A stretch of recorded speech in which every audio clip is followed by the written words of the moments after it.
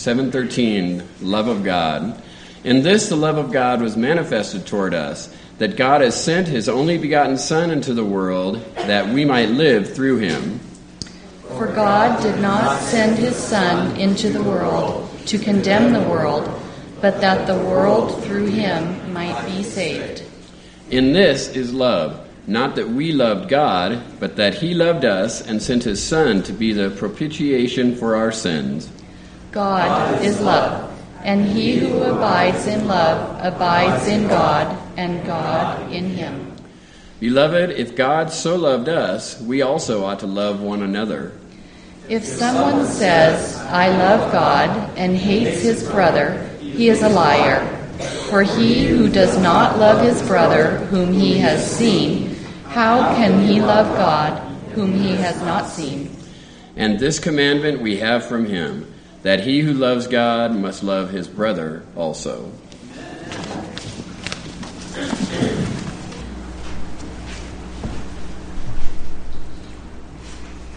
Love must be sincere. Hate what is evil. Cling to what is good. Be devoted to one another in brotherly love. Honor one another above yourselves. Show proper respect to everyone. Love your fellow believers. Fear God. Honor the emperor. Well, good morning, everyone. I am happy and blessed and honored to be here with you this morning.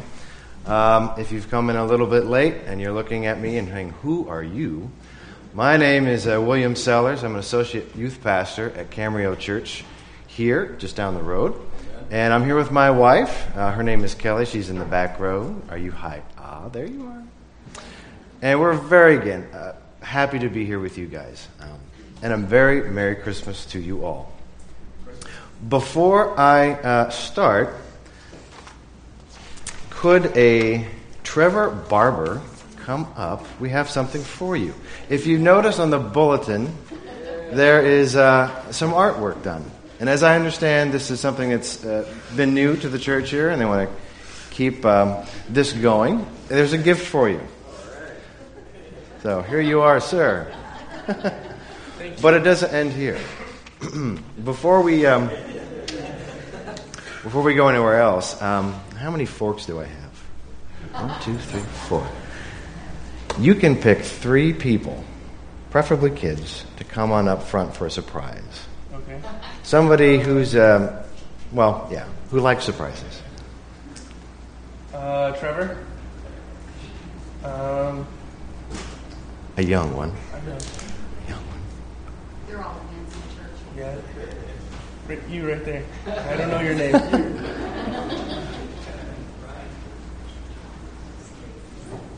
And somebody else. Okay. Chris, come on up.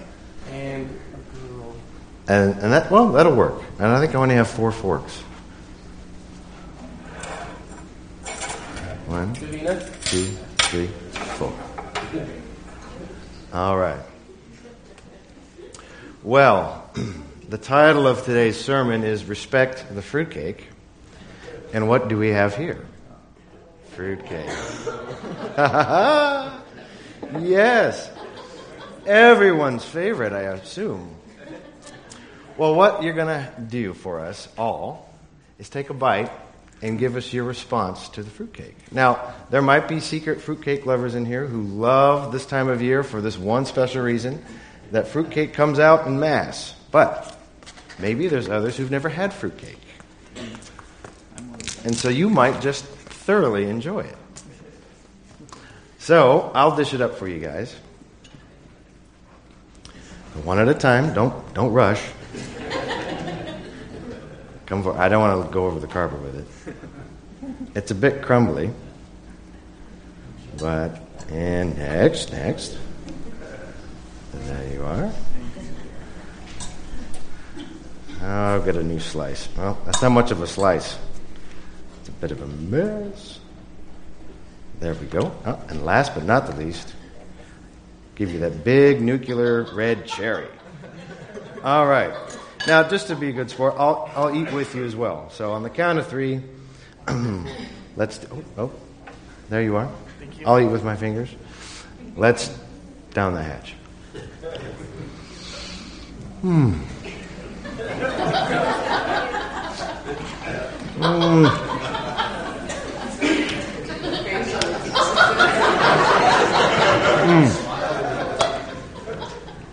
Oh, that's hard. Okay. What's your impression? When you get the cherry in there, it tastes like cough medicine. Cough medicine. Very good. Very good.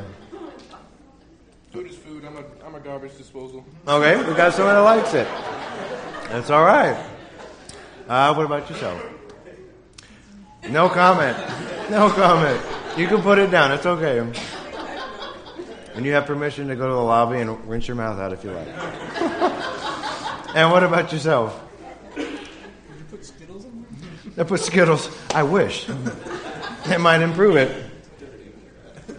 But yes, no, I don't know, maybe. Not your holiday favorite, huh? All right. You guys can put them down here and go back if you'd like. Well, thank you for being such good sports. No problem. And yes, Merry Christmas. Oh, here. I'll hold it up. Yeah. Well, fruitcake. Did you know that it happens to be one of the most least liked desserts on the planet? Surprise, surprise. It's a food item that, amongst many, gets no respect. And the message today is called Respect the Fruitcake, and I bet you're wondering, where am I going with this? I have a point, and we'll get there together. Believe me. But fruitcake, in my experience, my mom and dad never made this stuff, and I'll share at the end of the sermon my first exposure to fruitcake. But I looked up how to make this stuff. I guess people still make it, homemade and all.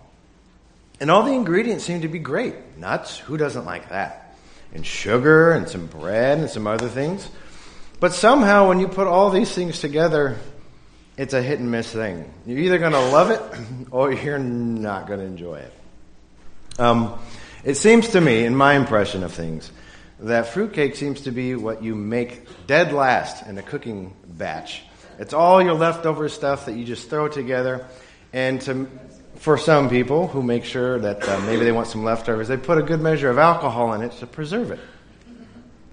And on that point, apparently Jay Leno, some years back, had some family, bring in their family fruitcake that was over 130 years old.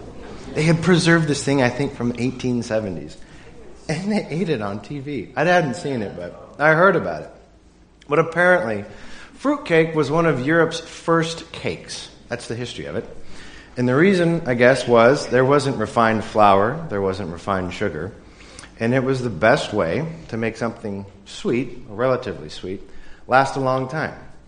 Well, the tradition has hung around, and it hasn't gone away. And in American taste and culture, sometimes we wonder, why is this still around? But you'll find out in the sermon in a moment. But before we go any further, let's pause and ask for the Lord's blessing, shall we? Father in heaven, as we open up your word just now, we want to hear you. We want to hear your message from your word, to bless our hearts, to give us encouragement, to give us direction, to fill us with love for you and for others. And we ask all this in Jesus' name. Amen. Okay. If you would, turn to 1 Peter chapter 2, verse 17.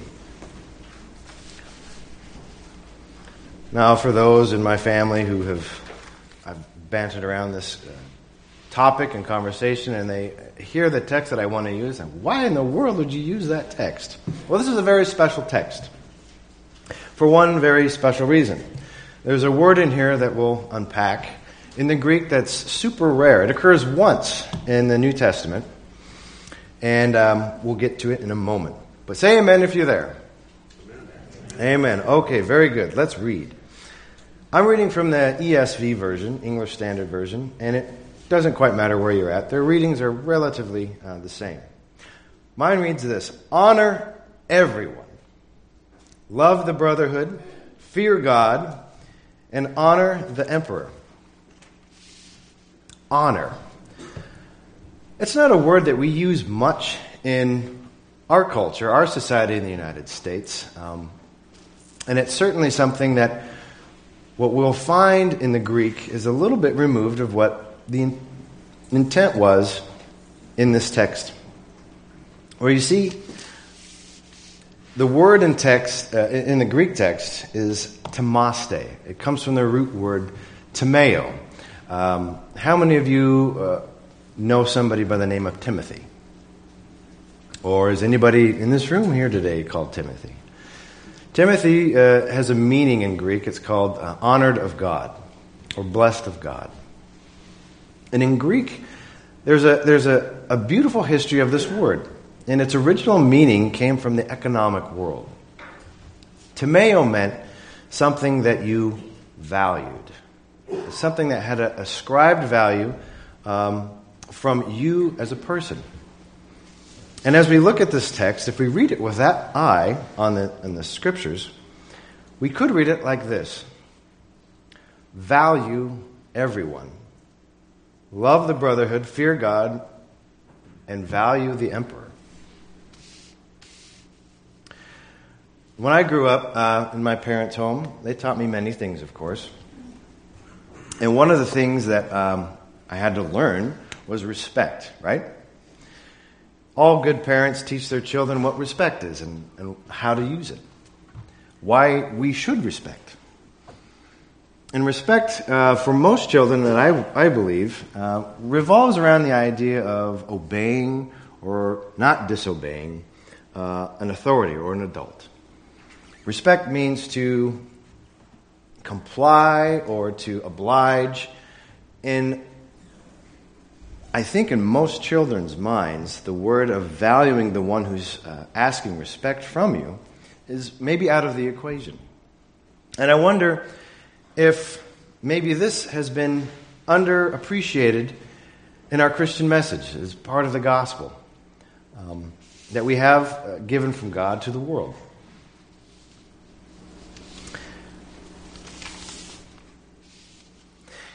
Here in this text, we are called to go deeper in our relationships with those in our lives.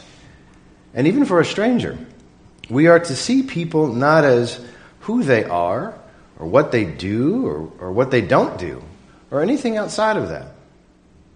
I think what the text is asking us to do is to see people and value them for whose they are.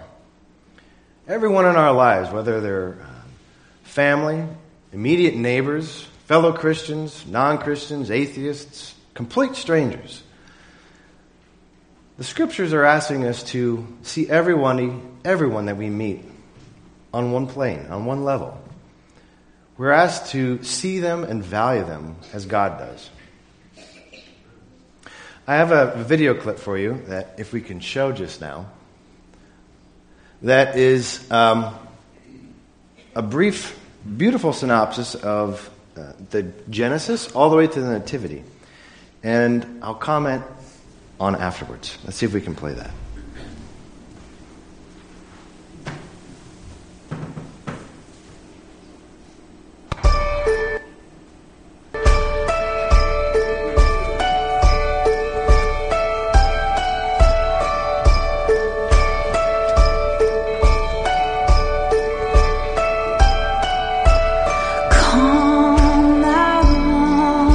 Expected Jesus, more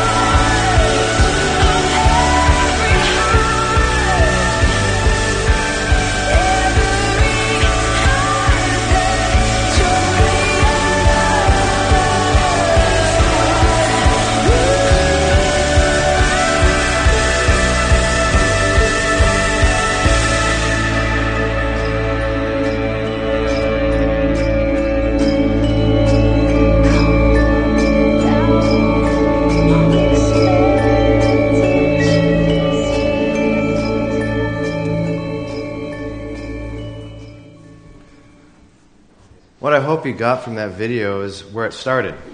It started at creation. God made us because He wanted to. He made us because He is love. And somehow, some way, we found a way of kind of messing it up. Adam and Eve chose to take a piece of fruit and do contrary to what God had asked them to do. And very shortly thereafter, things began to unravel in a way that Adam and Eve never understood could happen. Turn with me to Genesis chapter 6.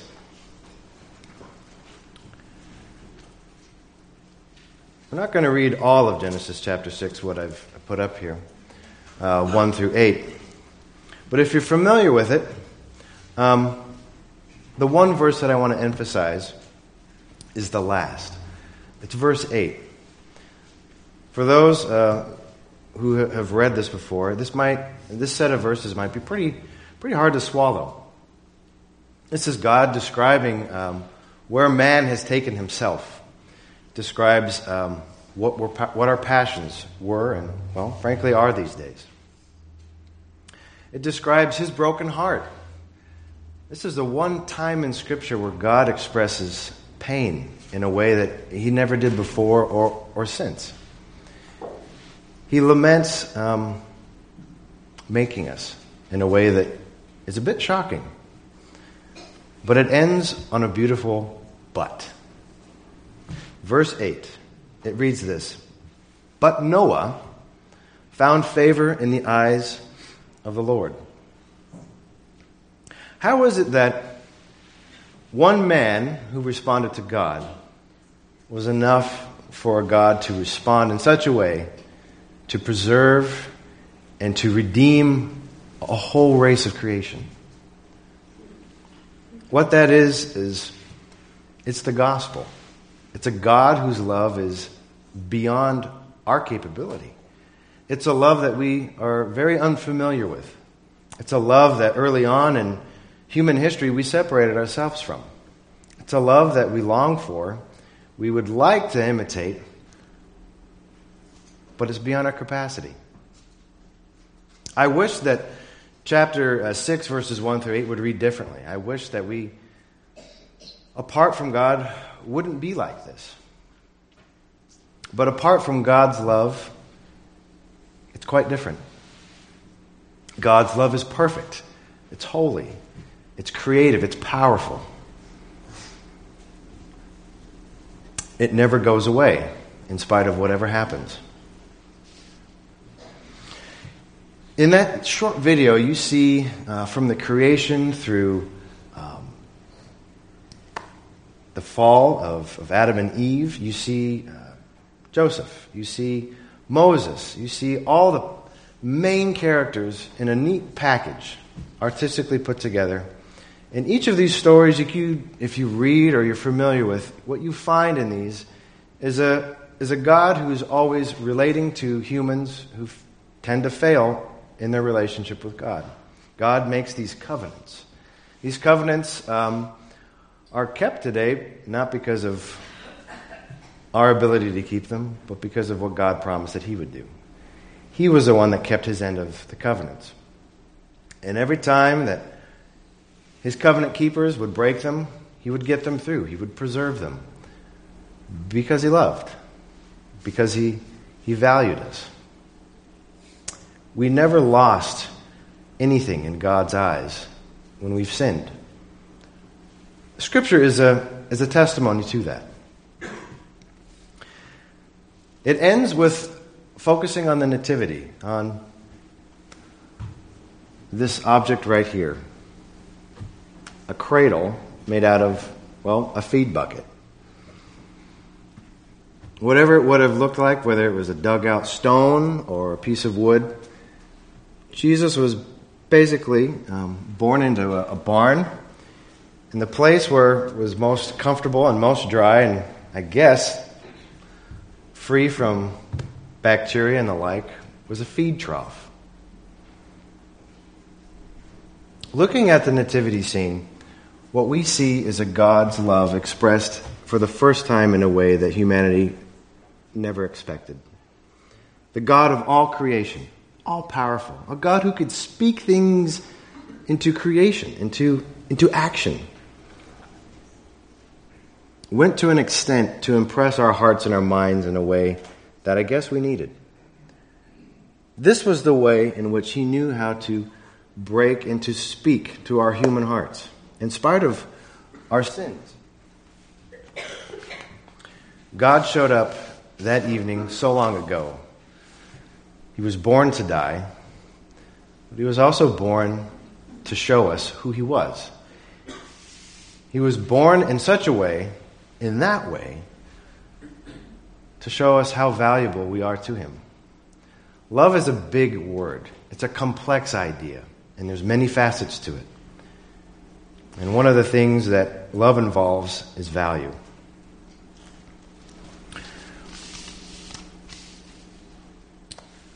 First Peter, turn back to me if you would, and say amen when you get there. 1 Peter chapter 2, we're going to read verses 21 through 25. Amen, you're there? Good. Even though this section is often referred to as submission to authority, it ends with this powerful command. It's a commission. It reads this: "For to this you have been called, because Christ also suffered for you, leaving you an example so that you might follow in his steps. He committed no sin, neither was deceit in his mouth. When he was reviled, he didn't revile in return, and when he suffered, he didn't threaten, but continued entrusting himself to him who judges justly. He himself bore our sins in his body on the tree, that we might die to sin and live to righteousness. By whose wounds you have been healed. For you were straying like sheep, but you have now returned to the shepherd and overseers of our souls." Your previous reading in your bulletin was Romans 12, 9, and 10. And it talks about what we are to do when we have accepted what God has done to pay for our eternal salvation. When we accept Jesus Christ as our Lord, our Savior, our friend, our King, our counselor, it's more than just a personal thing. My father is an attorney, and he has good contacts with all of his previous clients. And growing up, I would expect every Christmas a round tin that would come in the mail from Texas. This friend of his was one of his first clients when he first got started, 30 some odd years ago. And they had always maintained a good friendship. And what this friend gave him every year for Christmas was a Texas fruitcake. It was in a red tin. Now, as I understand that there's two Texas fruitcakes that you can order through mail. There's a blue tin, and then there's a red tin. Well, he got the one with the cowboy on it. That's all I can remember. And my dad loved Texas fruitcake, and he tried to get me to love it too. But, being 6 years old and looking at the thing that kind of quivered and had lots of, the nuts looked tempting, that looked good. But then there was things sticking out of it that looked like nuclear waste. Bright cherries of green and yellow and all kind of assorted colors. I didn't know what to make of that. I said, why do they only make it once a year? It must be bad. And he said, oh, you're just going to love it. You'll grow up one day and you'll love fruitcake. Well, maybe. My early memories of fruitcake was, to some people, it's an acquired taste. But for him, every time he got that fruitcake, it wasn't so much that he was looking forward to eating something. It was who was sending it. In that fruitcake was a representation of his friend thinking of him, loving him, staying connected. And when I was looking for a fruitcake, sometimes it's hard to find one of these. Have you ever tried to look for one? I looked one afternoon for hours, going to supermarket after supermarket. And out in Camarillo, there's a large retirement community. I don't know if you know this. It's called Leisure Village. And the supermarkets that are around it, I thought, well, by golly, that's where you get fruitcake, because the older generation is the one that loves fruitcake. And so, sure enough, I went in and I said, "You have fruitcake?" "Oh, yeah. And the manager came back, "Well, actually, we're sold out." Wait, you sold out of fruitcake? "Oh, yeah, it goes like hotcakes here." "Oh, why is that?" "Well, it's probably because of the retirement community." "Oh, we can't say that, though, because that might hurt their feelings." But I think there's a truth in all of that. What I've discovered is the older generation, that's what they were familiar with. And it's maybe not necessarily their love of what the fruitcake tastes like. It's what comes along with it. It's the memories. Sometimes foods can take you back to childhood memories when you were 3, 4, 5, or 6. They'll bring up wonderful times in your life that you just don't want to ever forget.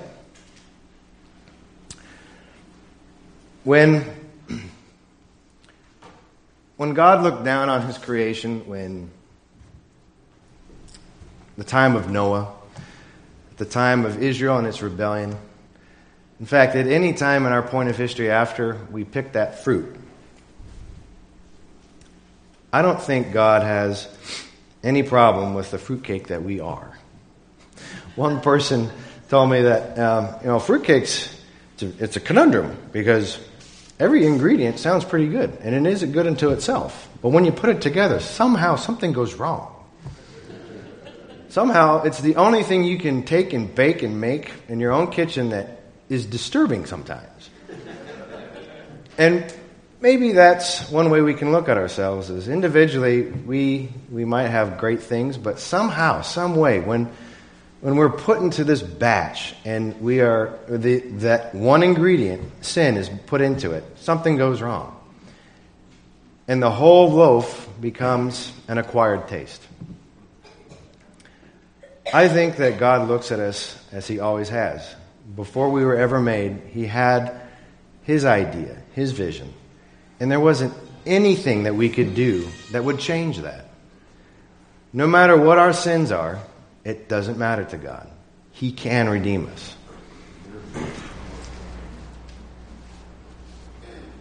There's a little poem about the Nativity. It goes something like this. "Who art thou, precious babe, nestled in the hay? God I am, come to earth this day. Why didst thou come, sweet little babe, so nestled in the hay? To die I came, the price of sin to pay. Whose sin, tender little babe, nestled in the hay? Yours it was that brought me down today." Christ's love for us and his value for humanity is a gift that I think that should always be a gift that keeps on giving. Have you ever given a gift that you received? First church I worked at, there was some ladies who were very proficient bakers. And 2 of them gave me little fruitcakes. And they didn't know my distaste for fruitcakes. But I knew someone in my family who loved fruitcakes, my father. So I passed on the blessing to my dad. And, "Boy, where'd you get this?" And, "Oh, some well-meaning lady at church made it for me." And I thought, well, it shouldn't go to waste. You should have it. And I understand that you're going to be having a white elephant party. Well, the gift of salvation, as I've come to understand, the longer that I've studied his word and gotten to know Jesus, it's a gift that isn't just for you. It's a gift that sets you free so that you can keep sharing it. And all these commands that he gives us to love one another and to value a perfect stranger as equally as he values you. It's a gift. As freely it was given to you and as powerful as it is to change your life, he gives you this love through him, through his Spirit, to pass it on to others, to affect and to emote change and hope and love in other people who haven't met him yet. His method of bringing hope and his kingdom was through us. His great idea was to use an imperfect creation, a fallen race, to give honor and glory to him in spite of, well, us being somewhat like fruitcake. We can be the gift that keeps on giving because He is our God. He is our Redeemer. He's our love. So maybe this Christmas, respect the fruitcake a little bit different.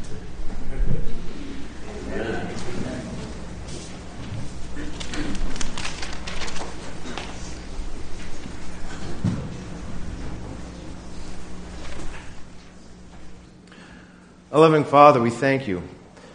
We thank you for a love that never stops, for a love that sees through anything we do that, harms each other, harms you, Lord, and harms your kingdom. Thank you, Lord, for salvation that was bought and purchased by your blood. Thank you for this gift, Lord, and help us to respond to your call to keep on giving it and how we treat, love, and value others in our lives and the strangers that we meet, Lord, in this world today. Bless us, keep us, and help us, Lord, to make this a New Year's resolution for us, to value others as you value us. We ask this in Jesus' name. Amen.